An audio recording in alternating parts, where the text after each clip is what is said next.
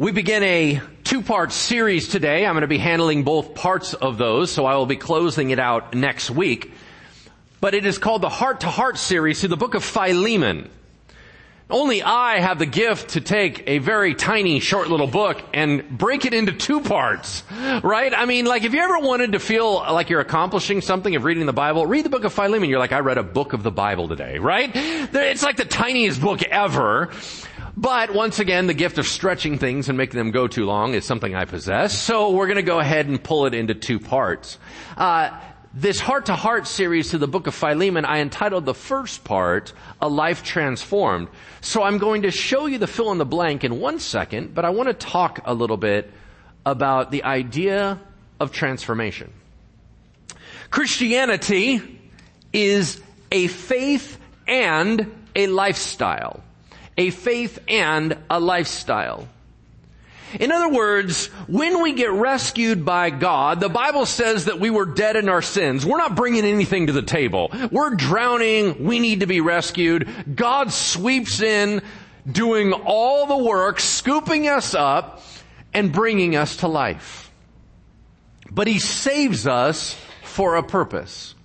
Once we have that new life and we are in the new kingdom, once we are everything that He is building us to be, once He puts His Holy Spirit within us, we then have a lifestyle to live. Unfortunately, in recent years, Christianity has been reduced to merely thinking good thoughts, right? Talking about good stuff. The idea that we sit around and we go, yeah, you know what, Jesus was talking about this. No, I want to argue He was talking about this. And then we spend all our time arguing about stuff that may or may not matter. But Christianity is a lifestyle as well as a faith. I'm going to share with you one of my favorite verses. As a matter of fact, it comes from Matthew 11:29. Take my yoke upon you, Jesus said, and learn from me. For I am gentle and lowly in heart, and you will find rest for your souls. For my yoke is easy, and my burden is light. Yeah? Man, I love that verse. As a guy who struggles with anxiety my whole life, man, I'll put that on the fridge, I'll put that on the mirror, I'll put that in the car. Like, I want that thing everywhere. The problem with the verse is that most of us focus only on the rest. My yoke is easy, my burden is light. You need rest for your souls. And we're like, yeah, rest. We don't need to carry it all on our shoulders. And is that really what God meant? Yeah, that's absolutely a part of it. What He was saying is, listen, kids, listen, I'm going to carry the heavy lifting. I'm asking you to partner with me, but I'm not asking you to carry the load. I'm not asking you to perform that I'm going to love you more. I'm not asking you to push forward the kingdom as if it was all on you. You see, it's not by your might, but by the Holy Spirit that we're actually going to get anything done. So yes, if there is exhaustion and burnout, it's not because the Lord put it on your agenda list, right? But unfortunately, that's where we stop. You see, we look at light, easy, we forget the words yoke and burden. Why? Because what's a yoke for? It's for work. What is a yoke? Y'all know this. This is old school. You put a big piece of wood on the top over the cow's head, and it's got a little cutout hole, and then you put a yoke on the bottom and you tie it together so that cow A and cow B are pulling the same way. They're pulling the plow. That's what a yoke is, right? Yokes are for work. Whether they're light and easy or not, they're for work. Having a yoke and wearing it in Walmart is stupid. Make sense? You don't wear a yoke while you're kicking back watching a sitcom. Okay, there's no point in having a yoke in all the other areas. A yoke is for work. So Jesus said, my yoke is easy, but I still got a yoke. There's still stuff for us to do. I'll bring the power, but you got to show up to the job. Like, I need you partnering with me. My yoke is easy, my burden is light. But it's still a yoke, it's still a burden. We still have a job to do. Because Christianity is a lifestyle. Let me call out another passage, 1 John 2, 3 through 6. John said this, and by this we know that we have come to know Christ if we keep His commandments. Now, most of Christ's commandments were things to do. Whoever says, I know Christ, but does not keep his commandments is a liar, and the truth is not in him. But whoever keeps his word, in him truly the love of God is perfected. By this we may know that we are in him. Whoever says he abides in Christ ought to walk in the same manner in which he walked. Christianity is based on an apprentice concept, a protege concept, a disciple concept. What it means is this: you duplicate the life of the one you're following. This is where, in the back of your mind, you go, okay, Pastor Lance, hold on one second. I get the whole apprentice concept if you're like at a job. Right? So let's say I'm the apprentice of Paul the Apostle. He's making tents. I'm getting up at 8 a.m. and I'm following him to the job, and we're cutting fabric, and then we're figuring out what knots to use, and then we're talking about what tent pegs to use, and we're making all these cool tents, and I know that we all leave at 3:30. I can duplicate that lifestyle. When you talk about it with Christianity, I don't get it, because in Christianity, we don't do anything. There's the problem. Why don't we do anything? See, that's where something has been divorced or ripped away. I encourage all new believers to read the Gospel of Mark. Why? Well, Matthew and John, and even Luke to some degree, Matthew and John in their Gospels, they talk about a lot of stuff Jesus said. And they get into this deep kind of ethereal, kind of, wow, the kingdom of God is kind of like this, and well, what happens is we get all wrapped up in our thoughts and we just think stuff. Sometimes we'll talk stuff. But the Gospel of Mark is the action gospel. Literally, it jumps through super fast. It's the shortest of the Gospels. It says, and Jesus did this, and then he went here and he did this, and he went here and he did this, because Jesus did stuff. What did he do? You're like, well, we can't duplicate his stuff. Man, that guy came to seek and save that which was lost. He died for the sins of the world. I'm not doing that. You think that's all Jesus did? Oh no, Jesus destroyed the work of the devil. You see, Jesus healed the sick. Jesus prayed over people. Jesus sat in the oppression and brought justice to people that did not have any. He was casting demons. He was walking through and messing with the structures. Jesus did stuff. It is our job to duplicate the lifestyle. Do you understand why it seems so absurd then? If you pull the supernatural out, what does the Christian do? No, I think the supernatural is kind of part of the gig. Jesus was supernatural. We're supernatural. It's kind of why we have to continue to press into that stuff. But what I'm saying is Jesus brought the kingdom. He didn't just talk about the kingdom. The fill in the blank on the sheet in front of you is this. Engaged Christianity makes you act differently. Engaged Christianity makes you act differently.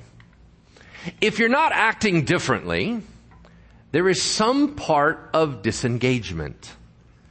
I've been thinking about this a lot with my dad, right? So dad with brain cancer, we tried chemo, we've done radiation, nothing, no impact. It just continues to get worse. Why? Well, part of it has to do with his age. My dad's not a spring chicken. He's not a young guy. I don't consider him very old.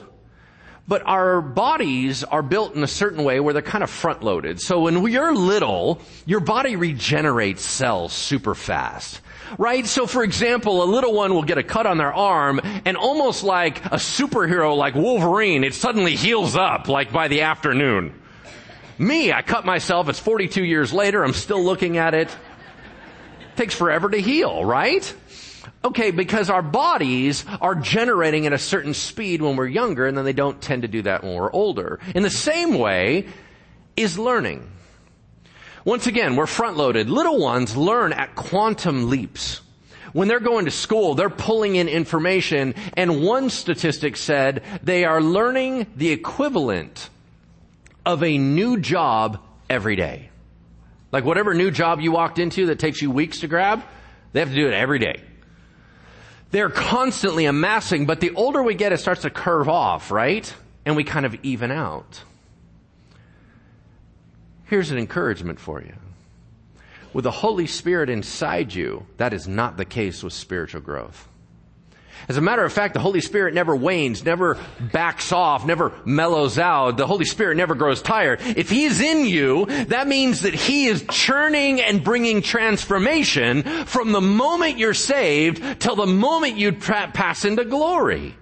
On your deathbed, He is still doing quantum leaps of understanding. He's still doing quantum leaps of transformation. He never slows down. The only reason we are not transforming more is hard hearts.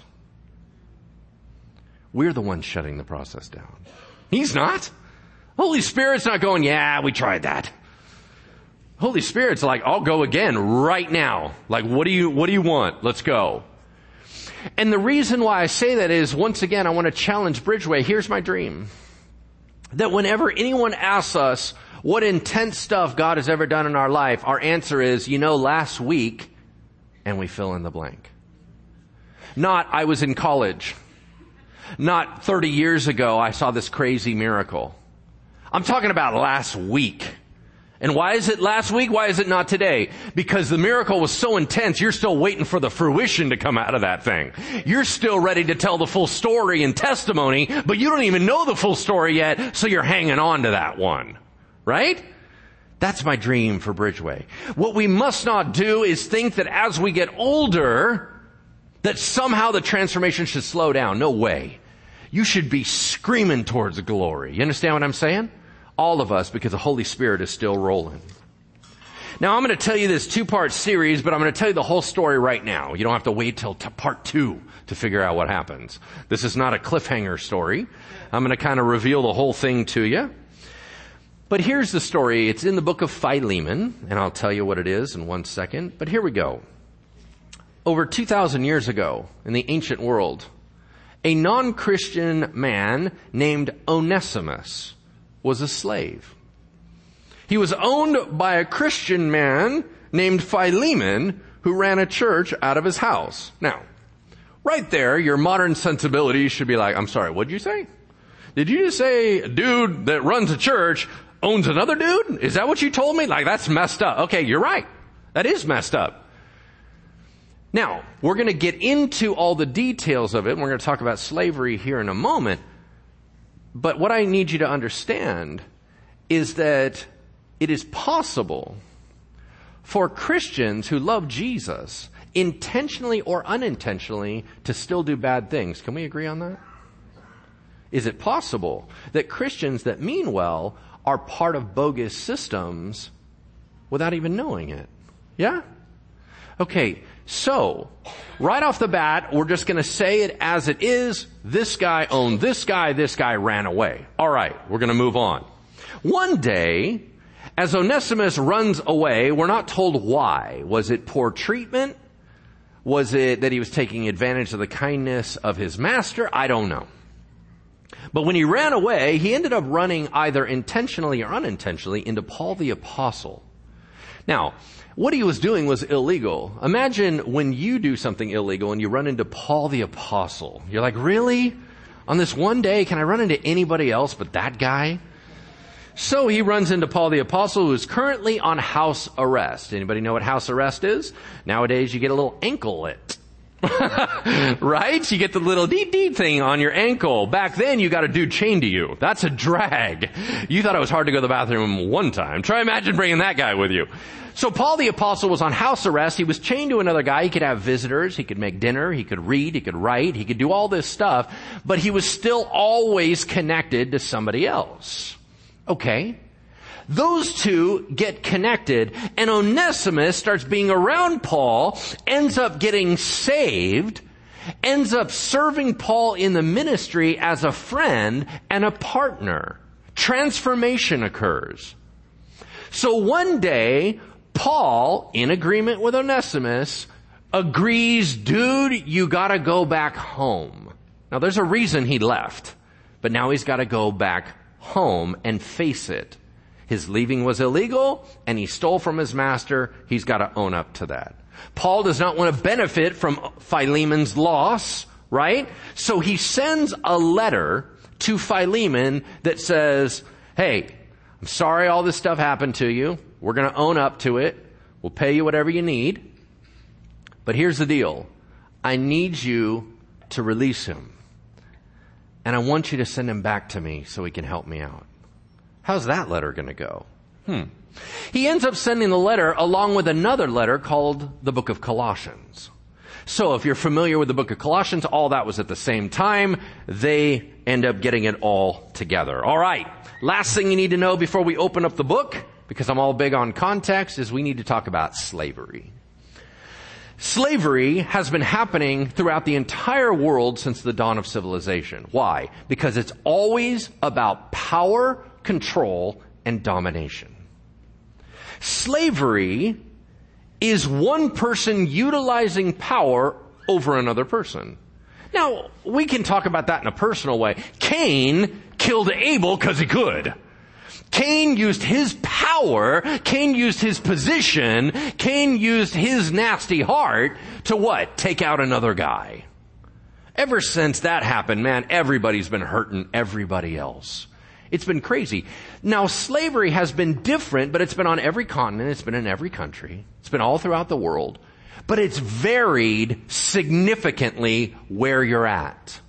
It's varied from people groups. It's varied whether or not it was based on color. It's varied in a bunch of different ways. Now, I need us to separate out the story we're going to read about Roman slavery from what we will be talking about in our series that launches tonight. Some of you, 300 of you signed up. We have a big waiting list. I apologize. 300 of you signed up to be in our nighttime series called Healing an Ethnically Wounded Nation. We will be dealing with American history and American slavery, which is particularly nasty and very unique. So let's make sure we separate that out. That's one conversation with the conversation we're going to talk about, which is Roman slavery in the ancient world. In Roman slavery, it had become so popular that estimates are that between 1/3 to 1/2 of the entire Roman Empire was slave. So we would just simply cut the congregation into two. This whole side is slave. This whole side is free. Christianity rose with a massive slave population. You want to talk about a faith that really got launched with people that were wrestling in a slavery mindset. You want to talk about Christianity. They were our glory, our gold, those folks, right? Okay. There are 6 common reasons why slavery has occurred throughout history, and I want to go through those real quick. Since 3000 BC, we have written down record accounts that the major reason of slavery initially was prisoners of war. So you go in, you storm another person, you beat them all up, and then you got a bunch of people. What are you going to do with the people? Well, you can't just get rid of them all. They have to continue to do stuff, and you know they're going to come back at you. So you put them into servitude. You force them into slavery. So, for example, Israel had a whole system of slavery. It was highly controlled, and there was protections, and there was all these things, but there was still a system of slavery. But when they did prisoners of war, it was different, so they put them into servitude. All right, so the first one was war-based. Second one, debt. Working off what you owed. There were certain systems in the world where if you owed a amount of money, you could say, I will enter into a contract with you and pay it off. You go, well, that's an employee. Not really. Because they still own you. While you work for them and you're under contract, they own you. You do not have your own rights. But you can pay it off. Let's say, for example, you wanted to do a startup business and you kept borrowing money. You now own $690,000. And you're like, I'm going to go bankrupt. There was no bankruptcy court.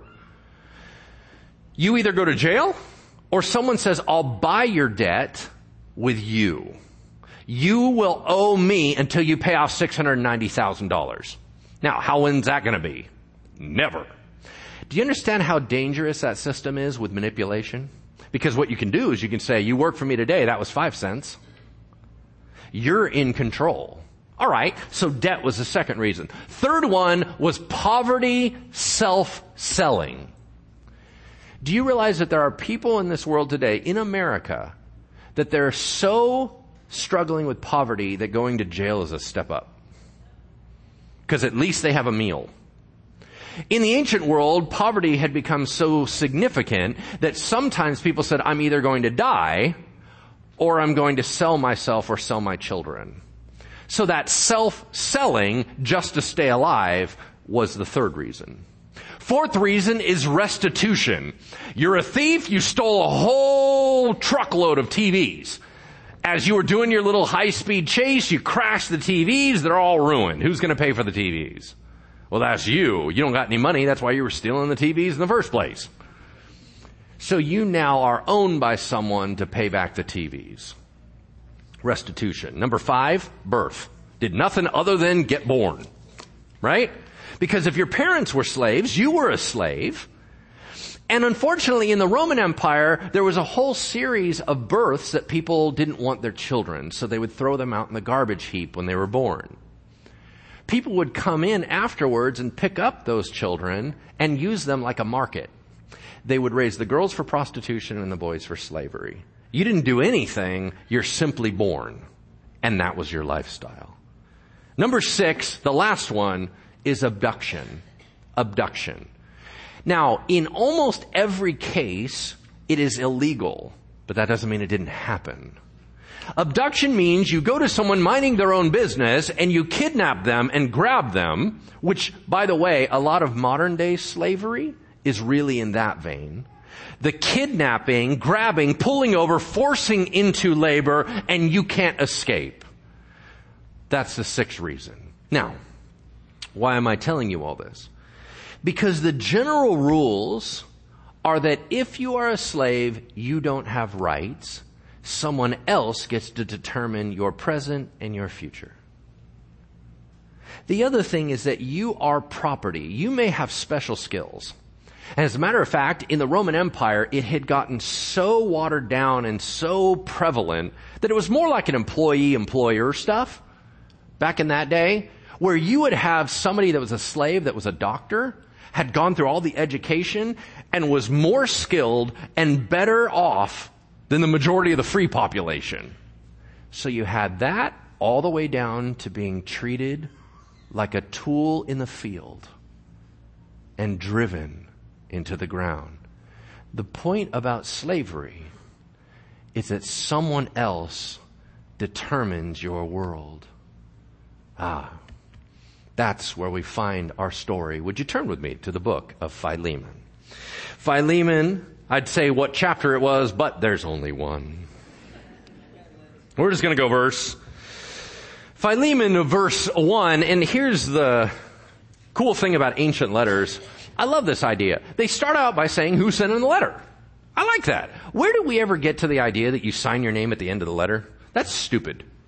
Like you're like, oh, you're dreamy. I think you're awesome. Your eyes are beautiful. Sign Bob. Well, that would have been nice to know at the beginning. You know what I mean? Like if it was really a love letter from Bob, I want to know that up front. I don't want to wait till the end of the letter to find that out. So in the ancient world, they say, hi, it's me. We are writing you a letter, right? So that's where we're going to start. Paul, a prisoner for Christ Jesus, and Timothy, our brother. Okay. I need to highlight out a couple things here. First thing, who did Paul say he was? A prisoner. I'm sorry, I thought that was like an embarrassment thing. Like, you don't want to be in jail because that's embarrassing and you got caught for your faith, and isn't that your humiliation, Paul? And he said, could have been. Could have been. But that which tried to make me bitter, as a matter of fact, I allowed Jesus to transform that in my heart. And as a matter of fact, I'm going to operate, and that is going to be my badge of honor. You know who I'm a prisoner for? Jesus Christ. This isn't about me. This is about my Lord, and I'm willing to do anything and everything for my Lord. You know what? I don't have any rights. You're right. I'm a prisoner for God. He gets to make all the calls. I get to make none of the calls. And you know what? Right now, He has me in a super uncomfortable position doing stuff I don't want to do. But that is His call because I am His prisoner. Man, how cool is that?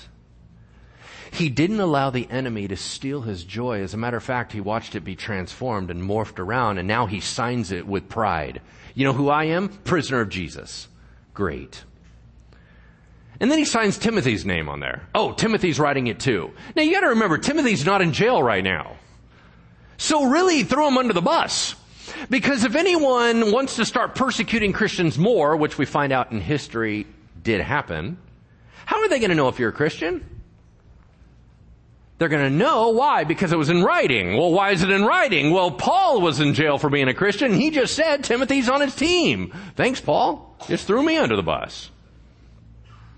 So why would Timothy allow his name to be signed like that? You know my life verse that I have carried since the age of 6 when I was first counseled about anxiety? I memorized a verse and I've never forgot it. It's out of the book of Timothy.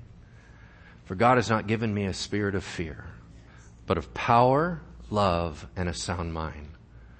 I've said it my whole life. Do you know why that verse is in there? Because he wrote to Timothy because Timothy was scared. What was Timothy scared of? Was he scared of anxiety? No. What was he scared of? Going public with his faith because of embarrassment and persecution. Timothy was trying to hide, and Paul said, buddy, you are gifted, you are anointed, and you are called. Don't you let that timidity push you down. Don't let them shut down your flame. You need to fan into flame the gift that was given to you with the laying on of my hands. You are the man for this moment. Do not hide. For God has not given us a spirit of fear, but of power, of love, and of self-control. We got this. That's why the verse is in there. How awesome is it that at one point Timothy was at that low place and now he's willing to have his name signed as a prisoner of Jesus Christ. That's transformation. It says what? To Philemon, our beloved fellow worker, Apphia, our sister, Archippus, our fellow soldier, and the church that meets in your house. Okay, whatever you're going to assume about ancient slavery and things like that, here's what you need to know. Philemon was a good guy. You're going to find a whole bunch of stuff about this, that this guy was pretty awesome and he was super generous and sweet and kind to a bunch of people. So how we reconcile that is a whole different matter. But he happens to mention a couple other people. It looks like a husband and wife team, Apphia and Archippus. What I think is intriguing here is that he mentions the woman by name. That is not common. He mentions her first. That is even less common. Why? Because Paul's calling out who are all the different people that are in the ministry working, who are the hardcore big dogs, and he happens to mention a woman. That is very important because women were very active in the early church and very powerful and very strong. All right? To the church that is in your house, grace to you and peace from God our Father and the Lord Jesus Christ. What does that mean? It means he's writing to believers. How do we know that? Because only believers can say those 4 things about themselves. Ready to go through it again? If you are a Christian today, there are 4 things he just said that are true of you that are not true of anyone that does not know Jesus. Number 1, you are in a state of grace. Grace means unmerited, unearned favor or blessing. It means you didn't do anything to deserve it, but you got it. What did you get? You received from the Lord, because of the death of Jesus Christ on the cross, forgiveness for your sins, past, present, and future. Everything that happens on your account when it comes to sin was already paid for on the cross, nailed there, goes onto Jesus' account. All of his righteous acts, every bit of purity and holiness is transferred to your account, so you walk in the state of grace. Nobody else can say that. That is for the Christian only. But there's more. Peace from God our Father. You see that? You have peace. Why? Because you used to be afraid of things in the world, but now the biggest, baddest bodyguard is your bodyguard. Now God is what? Watching over you. You're now precious to him. So you have nothing to fear. Anything that matters, anything that is significant about future existence has already been taken care of. You have peace. Number 3, no one can say God is my Father except a Christian. You're like, well, technically God created everybody. We're all God's kids. We're all God's creation. I don't think we're all God's kids. You see, the Bible says that the Holy Spirit coming into us and the price that Jesus paid gave us the right to become children of God.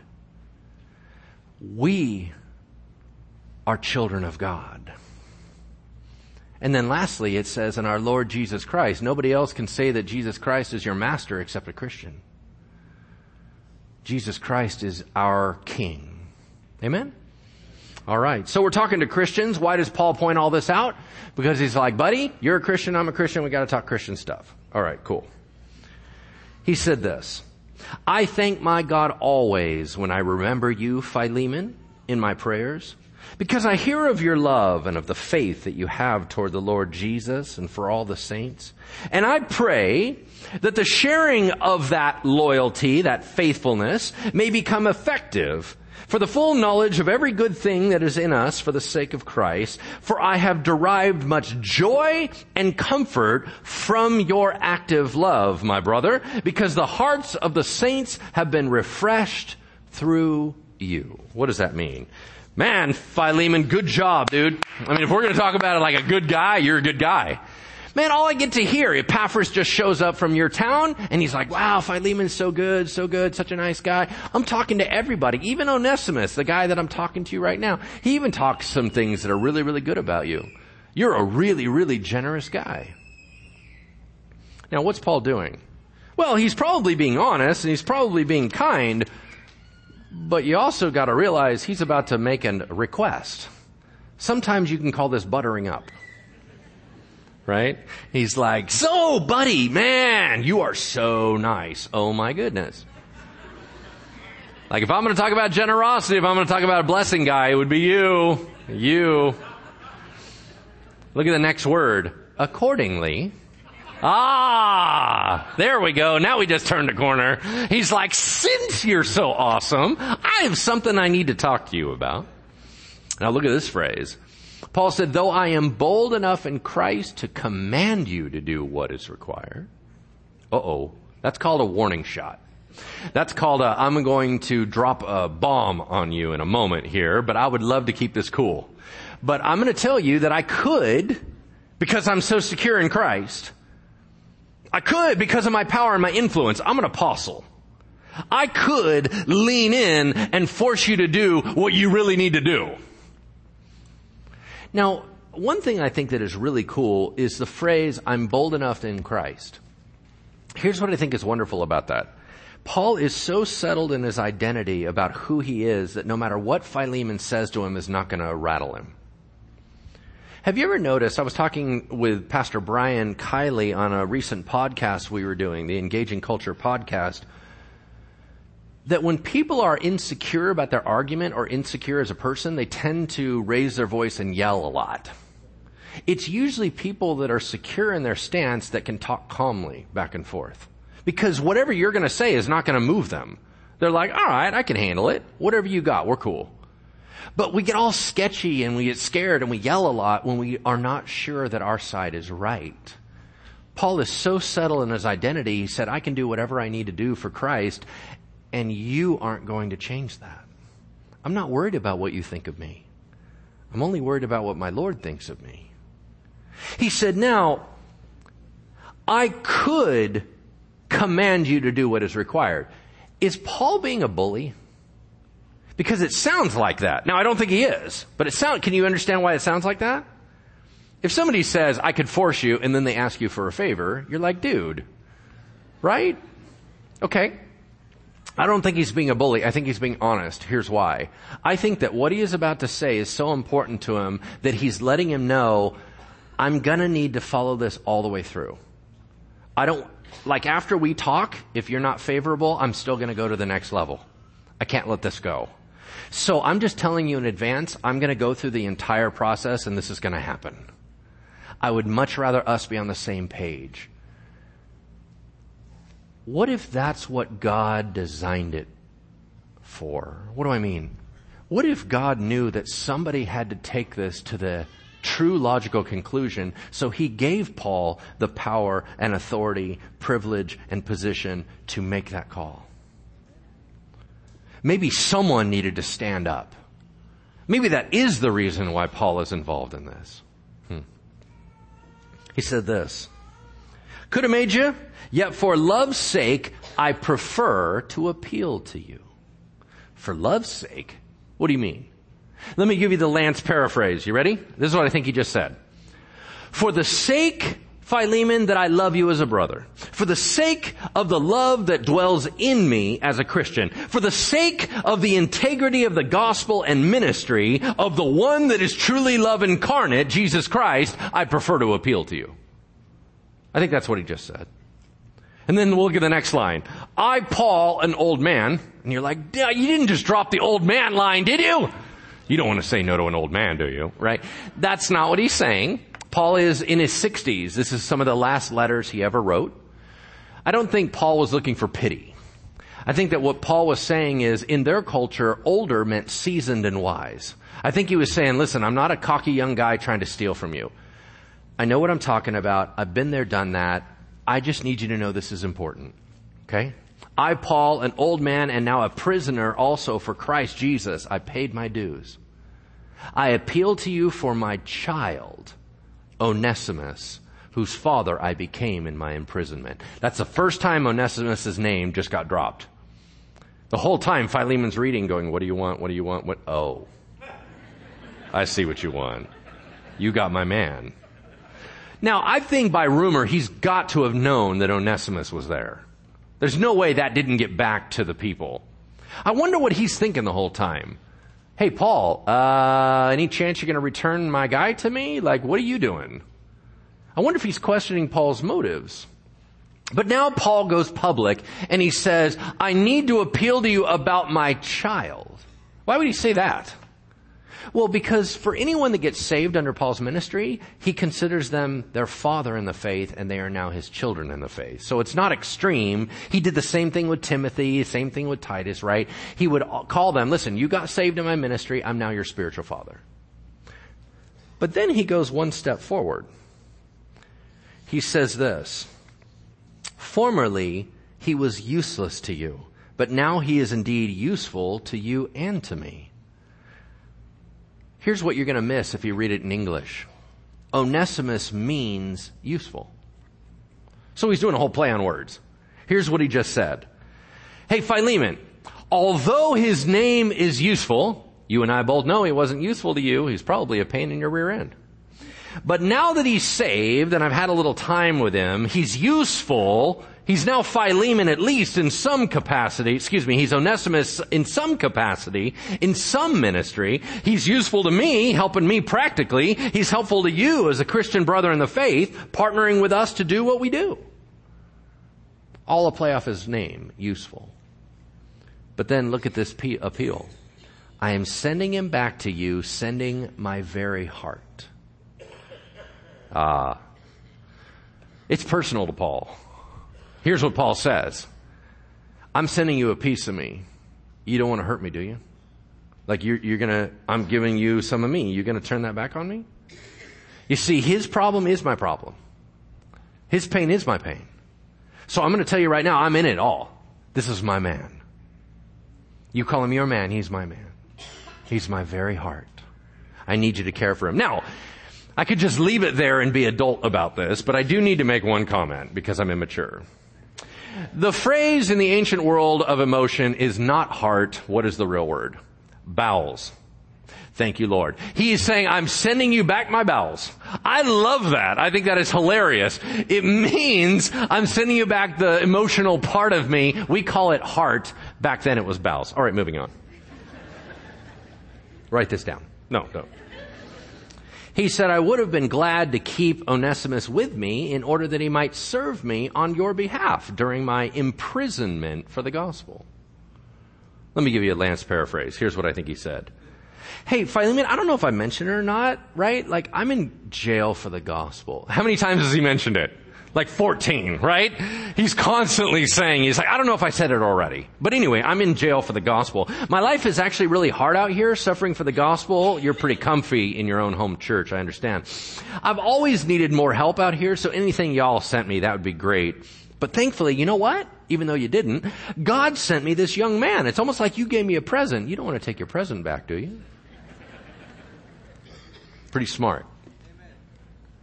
He said, But I preferred to do nothing without your consent in order that your goodness might not be by compulsion, but your idea. Okay. Now, it's not his idea, but, right?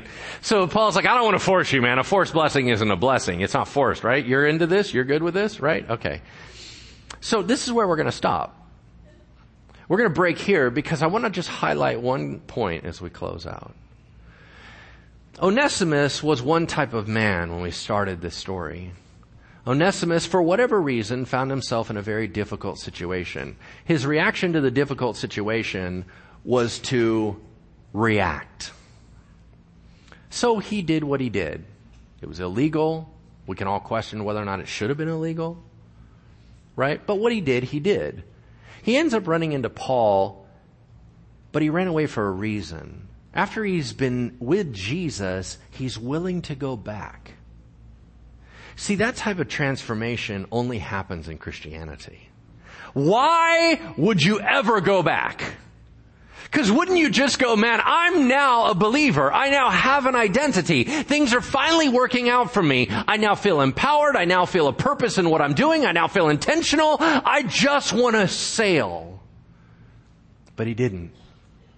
He said, my Jesus makes me do really, really uncomfortable things, and I'm all right with that. So I'm going to turn around, and I'm going to go back home, and I'm going to apologize, and I'm going to pay some stuff back. Do I want to do this? No, of course I don't want to do this. Am I going to do it? Yeah, I am. Why? Because Christianity makes me live a certain way. Okay. The power of transformation. Are you still changing? Are you still doing things that you didn't do last time?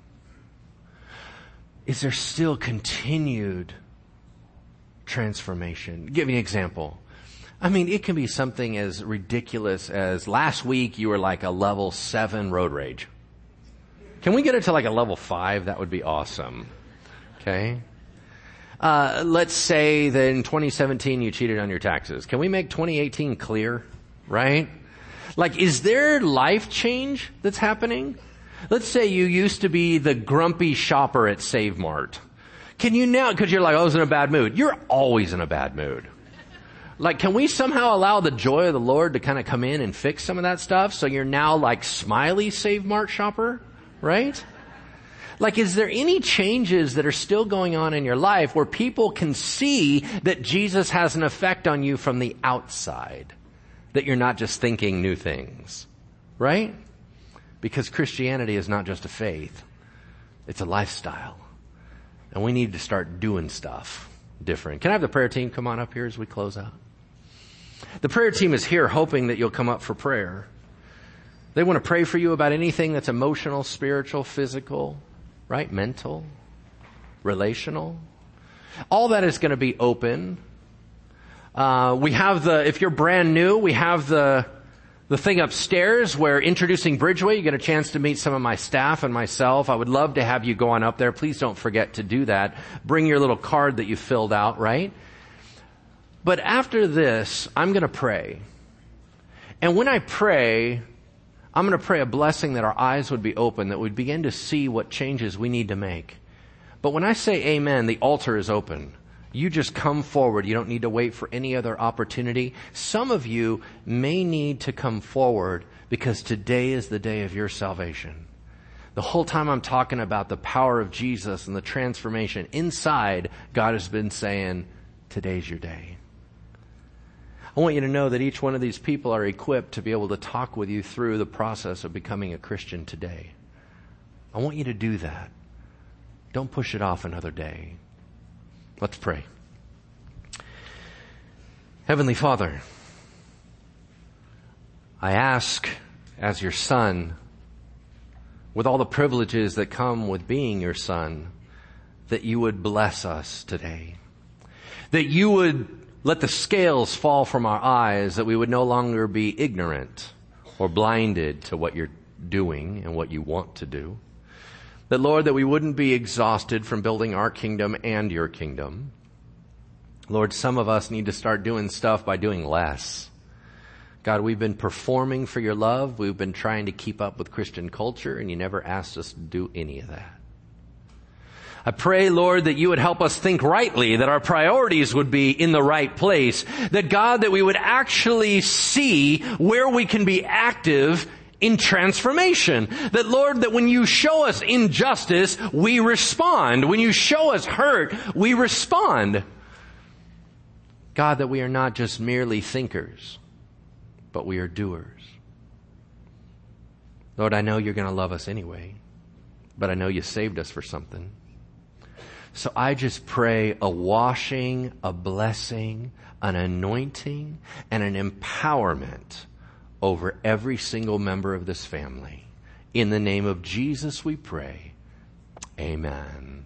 Amen. Have a wonderful weekend. We'll see you next time.